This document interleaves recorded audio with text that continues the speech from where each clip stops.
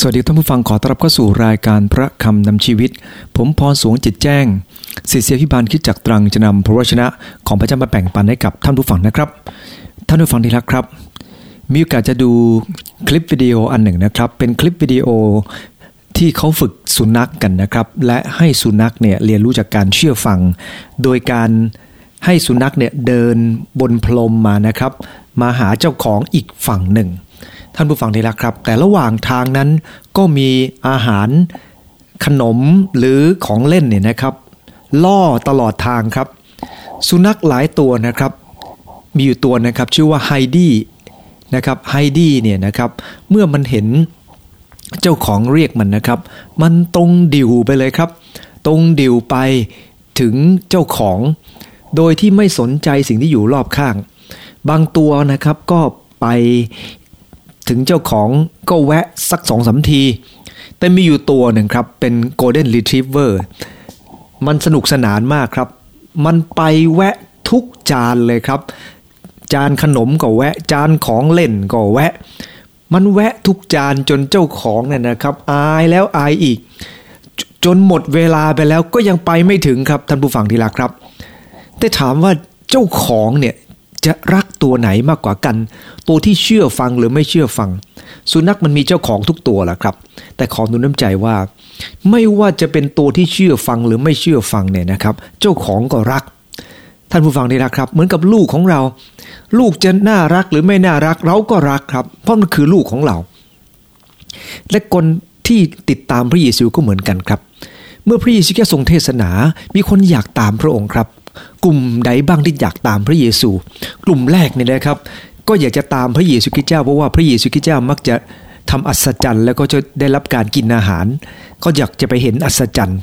อันที่สองจะเป็นกลุ่มที่อยากจะไปให้พระองค์ช่วย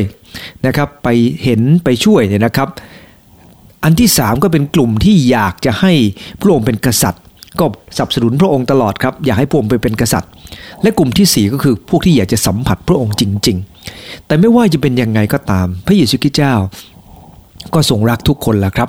เพียงแต่ว่าพระองค์ทรงปรารถนาให้เราตามพระองค์แบบไหน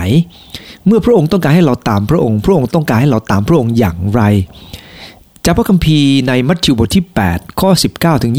22ก็ได้เข้าใจว่าพระเยซูทรงสอนให้เข้าใจความจริงเกี่ยวกับการติดตามพระองค์เนี่ยนะครับอย่างน้อย3ประการด้วยกันเมื่อเราต้องการจะติดตามอะไรก็ตามเราก็ควรจะมีท่าทีแบบเดียวกับที่ตามพระเยซูแล้วครับเดี๋ยวเราจะมีการจะพูดด้วยกันว่าท่าทีเหล่านั้นคืออะไรแต่ผมอยากจะอ่านจากพระคัมภีร์ตอนนี้ก่อนนะครับมัทธิวบท8ข้อ13ถึง22พระคัมภีร์ได้บันทึกบอกว่าขณะนั้นมีธรรมจารย์คนหนึ่งมาหาพระองค์ทูลว่าอาจารย์เจ้าข้าท่านจะไปทางไหนข้าพเจ้าจะไปตามทางนั้นพระเยซูจึงตรัสว่าหมาจิ้งจอกยังมีโพรงนกในอากาศยังมีรังแต่บุตรมนุษย์ไม่มีที่จะวางศีรษะอีกคนหนึ่งในพวกศิษย์ของพระองค์มาทูลพระองค์ว่าพระอาจารย์เจ้าข้าขอทรงโปรดให้ข้าพระองค์ไปฝังศพบิดาของข้าพระองค์ก่อนพระเยซูจึงตรัสกับเขาว่าจงตามเรามาเถิดปล่อยให้คนตายฝังคนตายของเขาเองเถิดท่านผู้ฟังดีแล้วครับจากพระคำของพระเจ้าในตอนนี้เมื่อจะต้องติดตามอะไรก็ตามหรือเมื่อเราต้องติดตามพระเยซูคริสต์อันที่หนึ่งเราต้องเข้าใจคุณค่าของการติดตามอันที่สองเราต้องยินดีจ่ายราคาในการติดตามอันที่สามเราต้องเข้าใจหลักการในการติดตามอันที่หนึ่งครับเราเข้าใจคุณค่าก่อนในข้อที่19ครับการติดตามพระเยซูคริสต์ต้องเห็นคุณค่าและเข้าใจคุณค่าของการตามพระองค์มีคนหนึ่งมาหาพระเยซูคริสต์เจ้าทูลว่าอาจารย์เจ้าข้าพระองค์จะไปทางไหนอย่างที่ได้กล่าวแล้วนะครับว่าหลายคนอยากจะตามพระเยซูคริสต์เพราะว่าสิ่งที่พระองค์ทรงกระทำนั้นดูยิ่งใหญ่มากสิ่งที่พระองค์ทรงกระทำนั้นเกินอัศจรรย์และเกินเข้าใจหลายคนตามพระเยซูคริสต์เจ้าเพราะเห็นอัศจรรย์จากพระองค์แต่ท่านผู้ฟังที่รักครับนั่นไม่ใช่คือสิ่งที่พระองค์ทรงปรารถนาให้ตามพระองค์ท่านผู้ฟังที่รักครับพระเยซูคริสต์เจ้าพระองค์ทรงสอนในข้อ20บอกว่าพระเยซูจึงตรัสว่าหมาจิ้งจอกยังมีโพรงนกในอากาศยังมีรังแต่บุตรมนุษย์ไม่มีที่จะวางศีรษะพระองค์กำลังทรงย้ำให้เขาว่าคุณค่าของการติดตามพระองค์นั้นไม่ได้เป็นคุณค่าเพียงภายนอกหรือการที่มาหาพระเยซูคริสต์เจ้าไม่ใช่เป็นเพราะเราต้องการ ความสุขสบายในฝ่ายกายของเราท่านผู้ฟังที่รักครับถ้าเราอ่านพระคำของพระเจ้าในเอเฟซัสบทที่1ข้อที่18เป็นต้นไปนะครับจนถึงข้อ23เนี่ยนะครับก็ได้พูดถึงว่าให้ตาใจของเราสว่างขึ้นเพื่อจะได้รู้ว่าฤทธิเดชของพระองค์มรดกของพระองค์ที่ทรงเตรียมไว้สำหรับธรรมิกชนนั้นมีสง่าราศีอรุดมบริบูรณ์เพียงไรซึ่งหมายถึงว่าสิ่งที่พระเจ้าได้ทรงประทานให้กับเราในสวรรคสถานสิ่งที่เป็นฝ่ายวิญญาณมีคุณค่ามากกว่าในโลกนี้มากมายนักพระองค์จึงมิได้ทรงเน้นคุณค่าที่อยู่ภายนอกแต่พระองค์ทรงเน้นคุณค่าที่อยู่ภายในแต่นั่นเองคุณค่าของการติดตามพระเยซูคริสต์เจ้าต้องอยู่ภายในครับวันนี้เราติดตามอะไรก็ตามเราต้องเห็นคุณค่าของสิ่งนั้นว่าสิ่งนั้นมีคุณค่าเพียงพอไหมท่านผู้ฟังดีแล้วครับแต่เราจะรู้จักคุณค่าของสิ่งไหนก็ตามเราต้องรู้จักคุณค่าสิ่งนั้นจริงๆไม่ใช่รู้เพียงย่อยๆเท่านั้นเองณวันนี้เนี่ยนะครับเวลาที่เราดูคลิปวิดีโอข้อคิดต่างๆที่ได้จากอินเทอร์เน็ตเนี่ยนะครับบางทีก็ต้องมานั่งหากันใหม่โฆษณาหลายโฆษณาก็มันเกินความจริงครับนะครับยกตัวอย่างเรื่องของมีโฆษณาหนึ่งนะครับเป็นโฆษณานมชนิดหนึ่งให้เด็กๆกินแล้วฉลาดท่านผู้ฟังดีแล้วครับและคุณแม่เนี่ยนะครับทำของกุญแจเนี่ยครับหล่นไปใต้ตู้เย็นและเด็กก็เอาแม่เหล็กนะครับที่ติดตู้เย็นเนี่ยนะครับแล้วก็ดึงกุญแจนั้นออกมาท่านผู้ฟังที่รักครับดูเหมือนดีครับแต่แม่เหล็กขนาดนั้นแรงไม่พอจะไปดึงกุญแจที่อยู่ใต้ตู้มันออกมาได้หรอกครับดังนั้นเองเวลาที่เราดูอะไรก็ตามเนี่ยนะครับดูเหมือนดีแต่มันไม่ถูกครับท่านผู้ฟังดังนั้นเวลาที่เราจะตามอะไรก็ตามเนี่ยนะครับเราต้องรู้จักคุณค่าของมันเพียงพอว่ามันเป็นคุณค่าจริงหรือคุณค่าที่เสกสรรปั้นแต่งมันขึ้นมามันเป็นคุณค่าที่มีคุณค่าอย่างแท้จริงหรือเป็นคุณค่าที่ปรุงแต่งแล้วท่านผู้ฟังนี่แหละครับดังนั้นเองโฆษณาชวนเชื่อปัจจุบันนี้มีมากมายมหาศาลเพราะคนเราเนี่ยนะครับต้องการตอบสนองกิเลสความต้องการของตัวเองเยอะโฆษณาจึงออกมามหาศาลทีเดียวครับเพื่อให้คนตอบสนองต่อความต้องการของตัวเองแต่ยังไงก็ตามท่านผู้ฟังที่รักครับดูโฆษณาแล้วอย่าเพิ่งเชื่อทุกอย่างนะครับเราต้องเห็นคุณค่าของมันจริงๆว่าคุณค่าของมันในแต่ละเรื่องแต่ละอย่างนั้นมันคุ้มจริงๆหรือไม่งั้นเราเสียตังค์กันสนุกสนานแหละครับเห็นอะไรก็อยากจะซื้อไปหมดจะสังเกตว่าพระเยซูคริสต์เจ้าพระองค์ทรงสอนว่าคนที่ตั้งใจติดตามพระองค์เนี่ยนะครับจะต้องเหมือนกับพระเยซูคริสต์เจ้าที่ไม่ได้มีโพรงไม่ได้มีรังที่จะวางศีรษะของพระองค์พระองค์สอนว่าคนที่ติดตามพระองค์นั้นต้องพร้อมชีวิตที่จะเป็นเหมือนกับคนต่างถิ่นไม่ได้คิดจะติดยึดอะไรในสิ่งโลกนี้เพราะว่าพระเยซูคริสต์เจ้าการตามพระองค์นั้นพระองค์ไม่ได้เน้นสิ่งเหล่านั้นครับแต่เป็นเรื่องที่น่าแปลกตรงที่ว่าณปัจจุบันนี้เวลาคำเทศนาเนี่ยนะครับคริสตจักรไหนที่เน้นในเรื่องของการมีทรัพย์สมบัติหรือสะดวกสบายในโลกนี้เนี่ยนะครับปรากฏคนชอบไปครับเพราะว่าสิ่งที่กำลังเน้นมันตรงกับความต้องการของคนแต่ท่านผู้ฟังได้ละครับพระเยซูคริสต์เจ้าให้ความสำคัญของสิ่งเหล่านั้นน้อยมากครับเพราะว่าพระเยซูคริสต์เจ้าเองทรงเป็นแบบอย่างว่าพระองค์มิได้ทรงเห็นคุณค่าของมันแต่หลายครั้งเราก็ไม่ได้เน้นในสิ่งที่พระองค์ทรงเน้นแต่เราเน้นในสิ่งที่คนชอบจะฟังเหมือนกับพระคัมภีร์ได้กล่าวไว้อย่างนั้นแหละครับท่านผู้ฟังที่รักครับแต่ไม่ได้หมายความว่าพระองค์จะไม่ช่วยใครเลยนะครับเมื่อเราลำบากพระองค์ต้องการช่วยเราครับและเมื่อเราต้องการเห็นว่าเพียงพอพระองค์ก็ทรงประทานให้กับเราแต่ท่านผู้ฟังดีแล้วครับแต่เท่าจะหวังมาหาพระเยซูคริสต์เจ้าเพื่อจะได้มั่งมีสีสุขนะครับไม่ใช่เป้าหมายของพระเยซูคริสต์ครับแต่พระองค์ก็ช่วยได้แต่ไม่ใช่เป้าหมายของพระองค์ท่านผู้ฟังดีแล้วครับและคนที่ติดตามในสิ่งเหล่านั้นมิแน่นะครับสักวันหนึ่งท่านอาจจะหลงจากเป้าหมายสูงสุดของพระเยซูคริสต์เจ้าไปจนลืมไปว่าพระองค์ทรงประสงค์สิ่งใดท่านผู้ฟังดีแล้วครับสังเกตจากพระคัมภีร์ตอนนี้ไม่มีคำตอบจากธรรมาจารย์ผู้ที่ถามพระองค์ว่าจะตามพระองค์แล้วจะไปทางไหนอย่างไรพระองค์ทรงตอบว่าคนที่ติดตามพระองค์จะไม่มีที่วางศีรษะปรากฏว่าธรรมาจารย์คนนี้ไม่คุยกับพระองค์ต่อไปเลยครับเพราะสิ่งที่พระองค์ทรงตรัสไม่ตรงกับคุณค่าที่เขาคิดเอาไว้ เราต้องยอมรับความจริงว่าหลายคนติดตามพระเยซูคริสต์เจ้ามาถึงจุดหนึ่งเขามองไม่เห็นค่าของพระเยซูคริสต์ครับเพราะว่าสิ่งที่พระองค์ทรงเน้นกับสิ่งที่เขาคิดมันไม่เหมือนกันท่านผู้ฟังที่รักครับพระคัมภีร์ในยอห์นบท 6 ข้อ 66พระคัมภีร์บันทึกบอกว่านับแต่นั้นมาหลายคนก็ท้อถอยไม่ติดตามพระองค์ต่อไปอีกเพราะว่าสิ่งที่พระองค์ทรงตรัสไม่ตรงกับความต้องการของเขาดังนั้นเองเป็นไปได้ไหมครับว่าหลายครั้งทีเดียวที่บางคนติดตามพระเยซูคริสต์ได้ไม่นานก็เลิกตามพระองค์ไปอาจจะเป็นเพราะแรงจูงใจที่มาเชื่อพระเยซูคริสต์เพียงแต่ต้องการความสบายในโลกนี้ต้องตั้งคำถามกับตัวเองครับว่าฉันตามพระองค์เพราะอะไรวันนี้ฉันตามสิ่งนั้นสิ่งนี้เพราะอะไรสิ่งที่เราตามอยู่วันนี้มันเป็นทัศนคติหรือแรงจูงใจที่ถูกต้องหรือไม่ถ้าเราจะตามสิ่งใดแรงจูงใจเพื่อสิ่งนั้นไม่ถูกต้องท่านผู้ฟังที่รักครับมันอยู่ได้ไม่นานหรอกครับอาจจะเริ่มต้นได้ดีกับพระเจ้านะครับบางคนแต่อยู่ได้ไม่นานเพราะว่าระหว่างทางเหมือนกับเมื่อสักครู่ที่ผมได้เล่าให้ฟังคลิปวิดีโอนั้นมีสิ่งหลอกลวงมากมายตอนฝึกที่บ้านไม่มีของหลอกล่อก็สามารถเดินไปหาเจ้าของได้แต่พอมีของหลอกล่อข้างทางมากเกินไปก็ใส่ใจสนุกสนานกับสิ่งเหล่านั้นจนลืมไปว่าเป้าหมายจริงๆคืออะไรแต่ยังไงก็ตามนะครับผมสังเกตรูปของคลิปวิดีโอหลังจากที่กรรมการมองสุนัขตัวนั้นนะครับแม้มันจะขาดวินัยมันจะขาดการเชื่อฟังไม่อาจชนะตัวอื่นแต่สุดท้ายมันก็เข้าเส้นชัยครับและเขาก็ตบมือให้กับมันท่านผู้ฟังดีแล้วครับมันดูน่ารักดีครับที่สุนัขตัวหนึ่งเนี่ยนะครับไม่เชื่อฟังเจ้าของและไปถึงเส้นชัย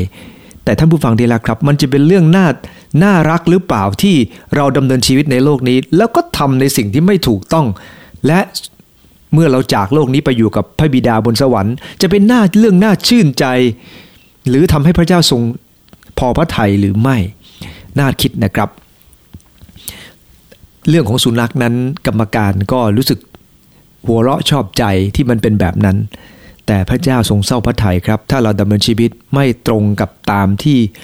พระเยซูคริสต์ทรงสั่งสอนเพราะเราอาจจะไม่ได้เห็นคุณค่าของการติดตามพระองค์มากเพียงพอ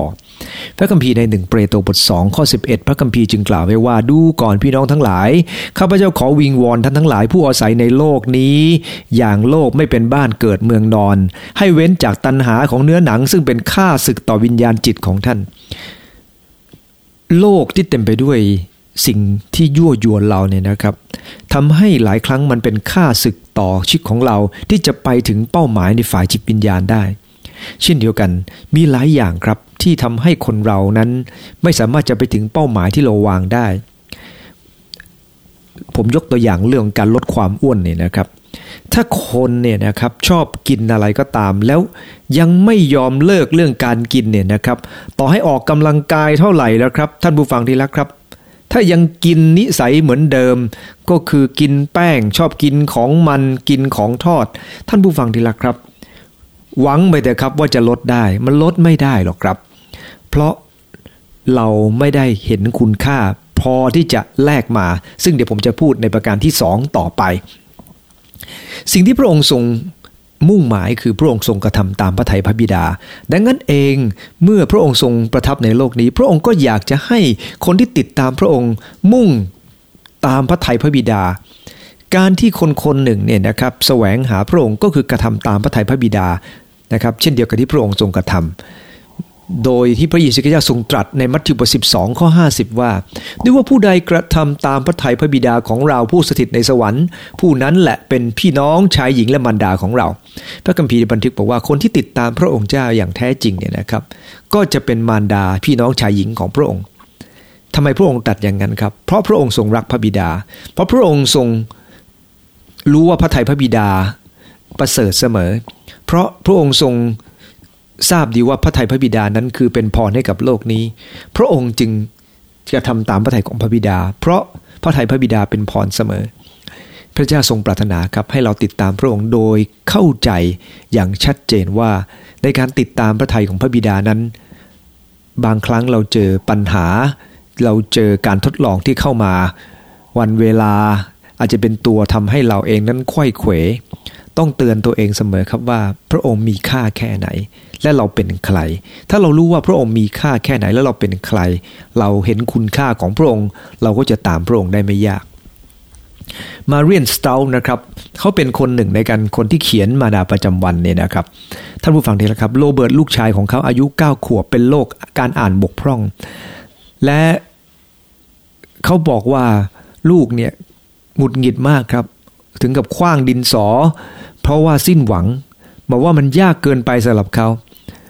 คุณแม่นะครับคุณมาเรียนก็พยายามอ่านหนังสือกับลูกทุกวันครับวันละ20 นาทีเพราะเขาอ่านนานกว่านั้นไม่ได้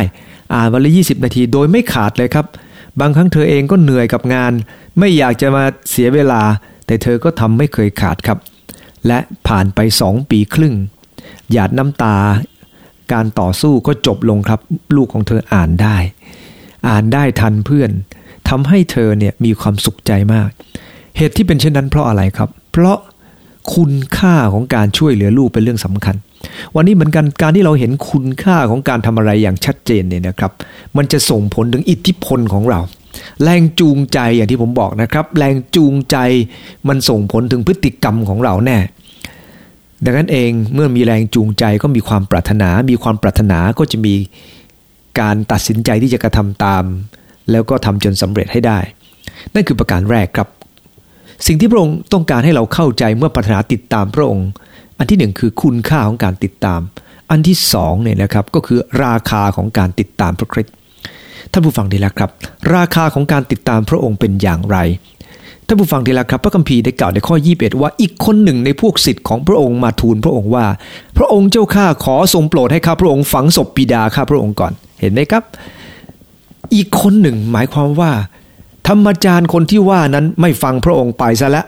แต่อีกคนหนึ่งก็มาหาพระองค์บอกว่าพระองค์เจ้าข้าขอให้ข้าพระองค์ไปฝังศพบิดาก่อนที่กล่าวเช่นนี้เพราะว่าเขาต้องการอยากจะแก้ตัวครับไม่อยากจะติดตามพระองค์ไปคือเมื่อจะต้องไปก็มีข้อแก้ตัวไม่ได้หมายความว่าไปฝังศพบิดาเสร็จแล้วจะมานะครับเวลาที่คนมาต้องการติดต่อเราบางทีเราเองเมื่อแก้ตัวเนี่ยก็บอกว่าเดี๋ยวก่อนก็ได้แต่ที่คำว่าเดี๋ยวนี้ก็คือไม่เอาละนะครับบอกว่าซื้อของชิ้นนี้ไหมบอกเดี๋ยวไปคิดกับภรรยาดูก่อนว่าควรซื้อดีไหมก็หมายถึงจะไม่ซื้อแหละครับ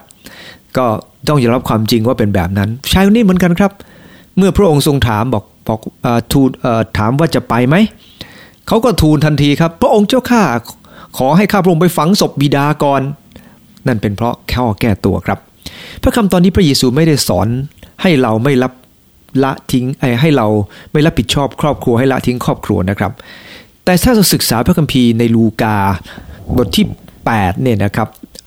ก็เหมือนกันครับพระเยซูคริสต์เจ้าจะชี้เราเห็นว่าคนที่มาทูลพระองค์ต้องการจะหลีกเลี่ยงเพราะเขารู้ว่าการติดตามพระองค์นั้นดีแต่ดีไม่พอที่เขาจะจ่ายราคาแบบนั้นวันนี้เหมือนกันครับถ้าเรารู้ว่าการติดตามพระองค์ดีเราจะยินดีจ่ายราคาแต่ถ้าเราเห็นว่าไม่ดีพอเราจะไม่จ่ายราคาสิ่งนั้นผมยกตัวอย่างในลูกาบท14ข้อ18บรรดาคนเหล่านั้นต้องพากันมาขอตัวคนแรกบอกว่า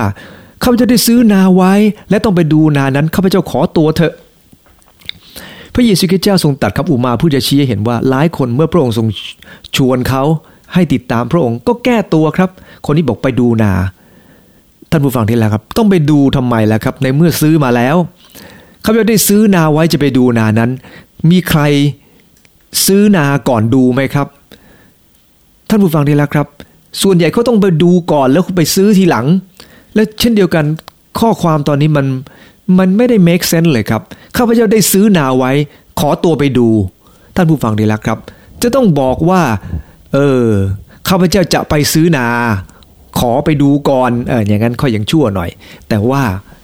เป็นข้อแก้ตัวที่พระเยซูคริสต์เจ้ากำลังชี้ให้เห็นว่าหลายคนแก้ตัวไปอย่างนั้นแหละครับอีกคนหนึ่งบอกว่าข้าพเจ้าซื้อโคไว้5 คู่จะต้องไปลองดูโคนั้นท่านผู้ฟังดีแล้วครับเวลาเขาจะซื้อวัวเขาต้องดูก่อนครับว่าวัวมันแข็งแรงหรือเปล่าไม่ใช่ซื้อมาแล้วค่อยไปดูว่ามันแข็งแรงหรือเปล่าเช่นเดียวกันครับข้อ20ข้าพเจ้าเพิ่งแต่งงานใหม่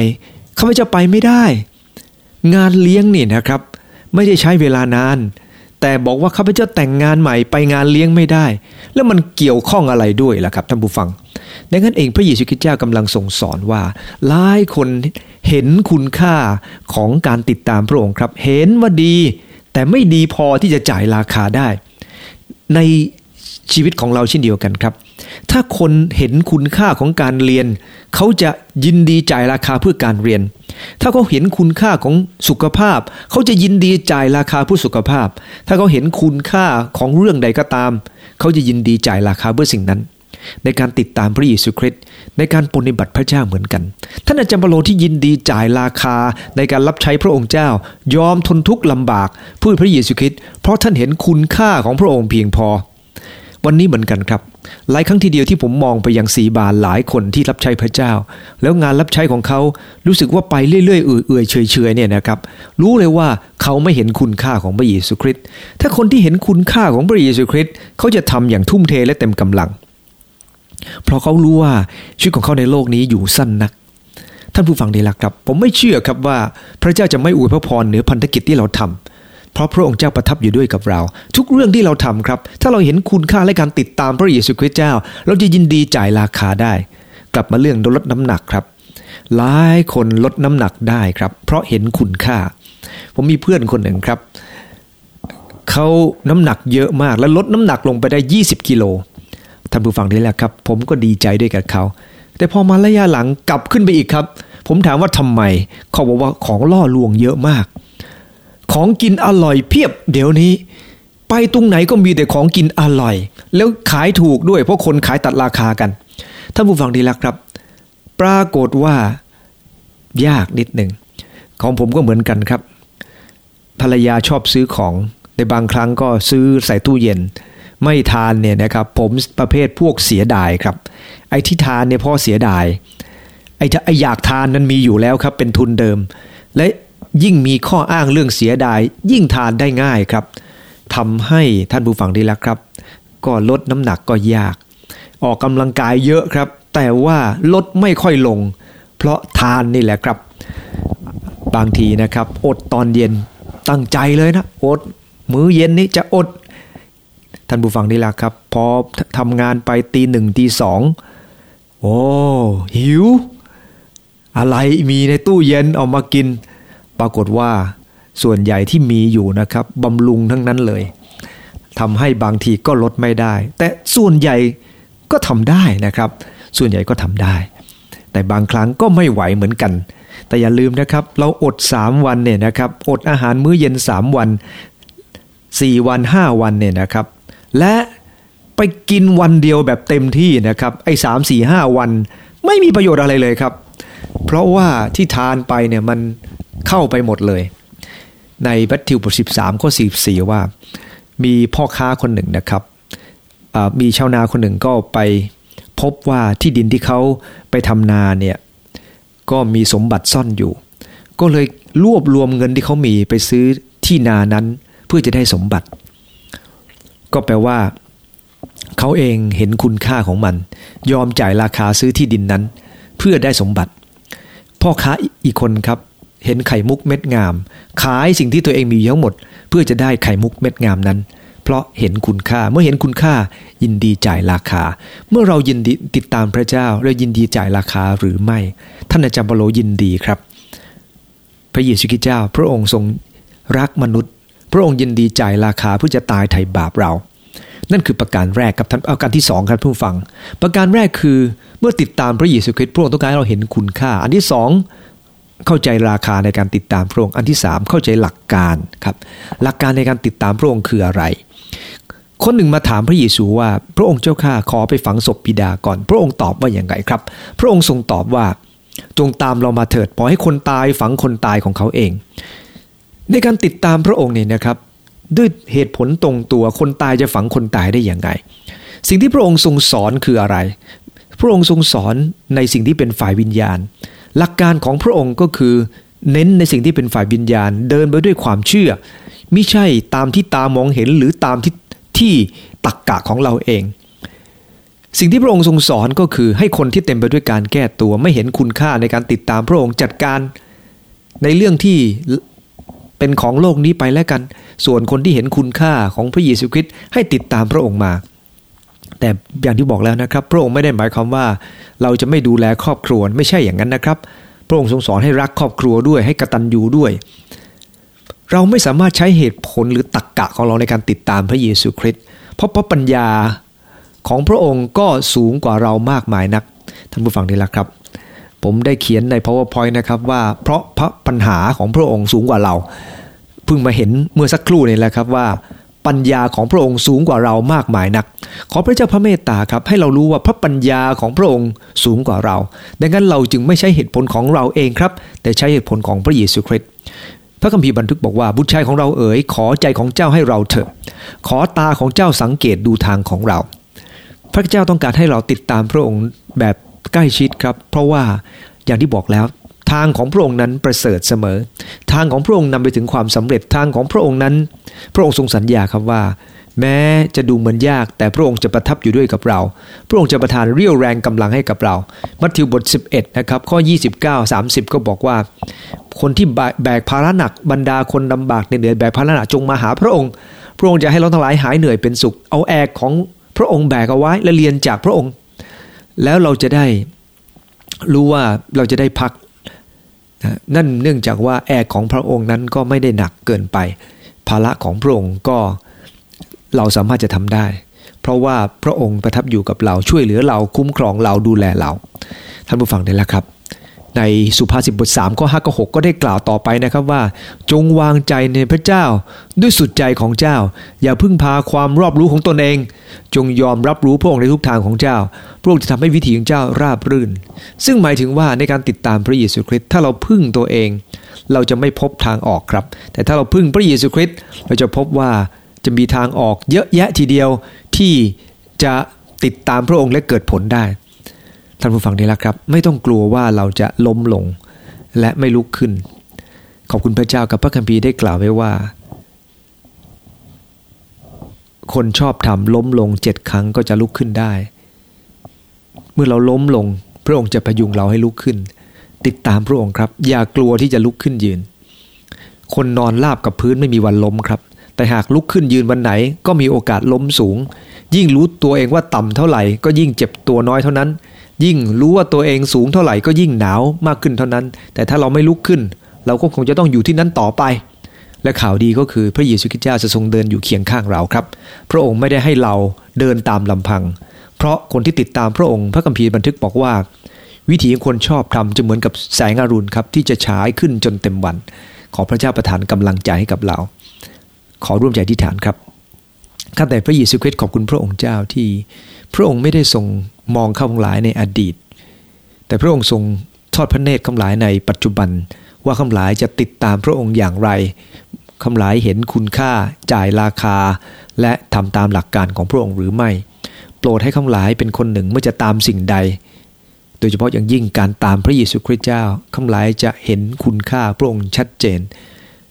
เข้าใจอย่างแท้จริงโปรดเปิดตาใจข้าพหลายเข้าใจคุณค่าของพระองค์ยิ่งขึ้นข้าแต่พระเจ้าและพระองค์ทรงมีค่ามากพอที่ข้าพหลายยินดีจ่ายราคาขอโปรดประทานความเข้าใจเพราะข้าพหลายรู้ว่าคนจำนวนมากมายที่ยินดีจ่ายราคาเพราะพระองค์เพื่อพระองค์นั้นเขาเข้าใจพระองค์เจ้าเพียงไรขอพระองค์เจ้าโปรดอวยพรให้ข้าพหลายเข้าใจมากขึ้นเพื่อยินดีจ่ายราคาในการติดตามพระองค์โดยวิธีการของพระองค์อธิษฐานในนามพระเยซูคริสต์เจ้าอาเมนขอพระเจ้าอวยพรทุกท่านครับ